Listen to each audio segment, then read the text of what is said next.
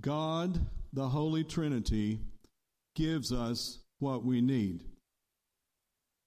Sometimes we doubt that, of course, especially in times of grief and discouragement. But then we remember those words from the hymn, "My shepherd will supply my need." We remember the words of today's psalm, "The Lord is my shepherd, I shall not want." Or an even older translation, "The Lord is my shepherd, therefore can I lack nothing." God provides fully. We call that divine providence. One instance of this divine provision occurred on the 4th of July when I went to the funeral home with Llewellyn, Ellen, Ben, and Amy. It was the first time the younger generation had seen Ted's body since his death, and everyone was, of course, absolutely grief-stricken. It made me think of the state the women were in when they went to our Lord's own tomb early on Easter morning.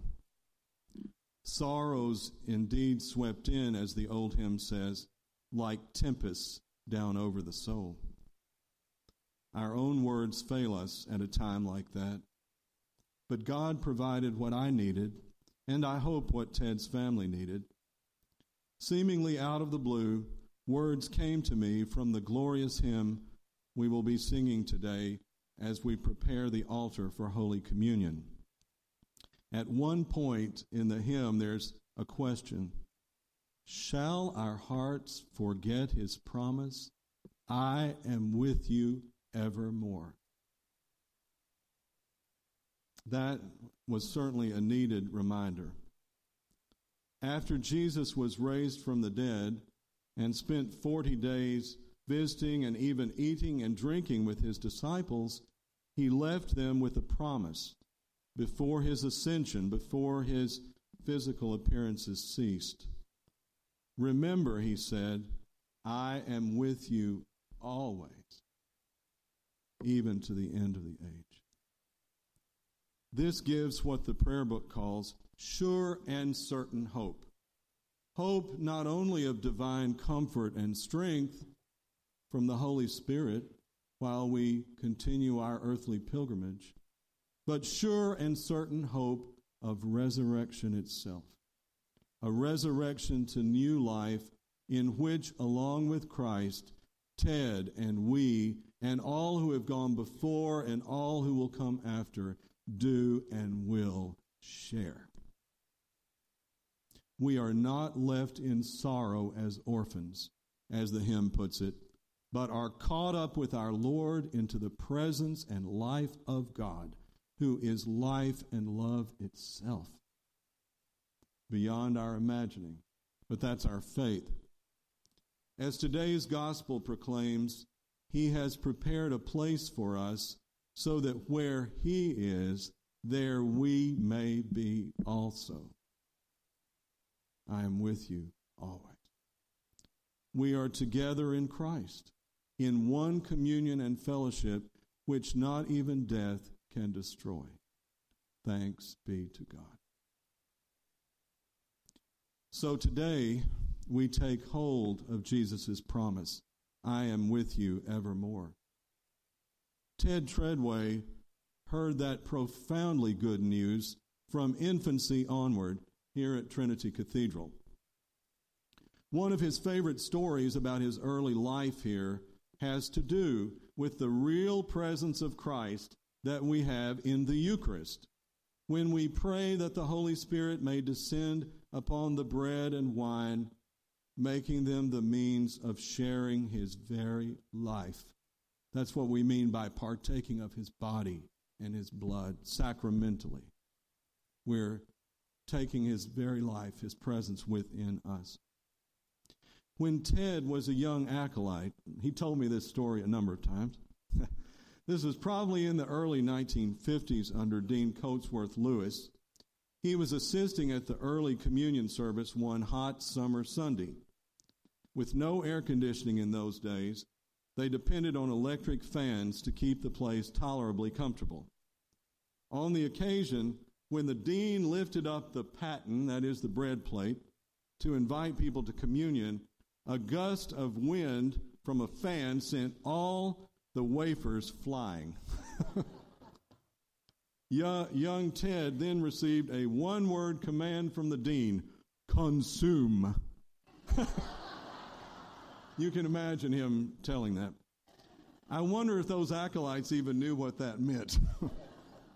The dean wasn't going to give the congregation wafers from the floor, but someone had to eat them. They were holy, after all, a sign of Christ's real presence with them that day, a sign that Christ keeps his promise to be with us always. We are earthy creatures, and we need tangible, touchable reminders that we are not alone. That, in fact, we are upheld by a God who came to us and who gave himself for us in tangible flesh and blood. The Holy Communion is the preeminent example of this life of God. It is the preeminent example in this life of God meeting that need for something tangible through which he comes to us. But it also happens, this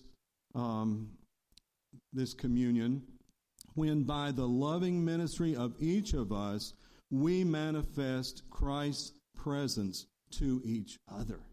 In a sense, we're all acting sacramentally, conveying Christ to each other. Ted liked to tell of experiencing this after those early morning services when the dean would take him and other acolytes downtown to breakfast. The schedule must have been more leisurely in those days. At such times, he felt God's loving presence manifested to him by a priest who cared about him. Those breakfasts were, in a sense, an extension of the Eucharist. Just as Ted had known Christ in the sacrament and in fellowship with his priest, he also conveyed that divine presence to others through a long, fruitful life. A favorite memory of mine is seeing Ted dishing up hot, comforting food for homeless residents of our city at the Stew Pot Ministry, which Trinity folks staff over at the First Presbyterian Church on Mondays. I can see him now, that smile on his face, dishing that food up.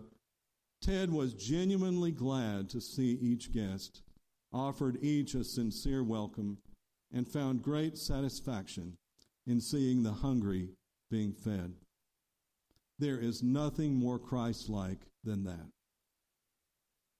Quietly, without any fanfare, he manifested Christ's presence through loving acts toward family members, friends, and employees who were in need of various kinds. He knew that what he had was a gift not to be hoarded, but rather shared, so that the good news of God's love might be proclaimed and God's purpose fulfilled. He knew that love is not just a feeling, but an action, a way of life, following our Lord's example, God's presence taking tangible form. And it's in that kind of ministry that people know in their heart that he is with them, Christ is with them, always. Every time Ted's birthday rolled around on February 2nd, I like to remind him that this was a major feast on the church calendar. We call it the Feast of the Presentation, and a beautiful biblical story from Luke's Gospel is associated with it. In the story, Mary and Joseph had brought the 40-day-old Jesus for his formal presentation in the temple at Jerusalem. An old man, Simeon, sees them coming in. He had been frequenting the temple for years, and God had promised him that before he died, he would see the one sent and appointed by God to save his people. Oddly enough, this turned out to be a little baby, but Simeon recognizes Jesus as the Savior. He takes him in his arms and says in thanksgiving to God, "Lord, now lettest thou thy servant depart in peace, according to thy word. For mine eyes have seen thy salvation, which thou hast prepared before the face of all people. Just as old Simeon took the Holy One in his arms and knew that God was with him and his people, and that he could depart in peace, so we today embrace the promise that God is and will be with us and with Ted always, in one communion and fellowship. Together, we receive nothing less than the bread of life and the cup of salvation, thankfully, knowing that we are loved and cared for beyond measure.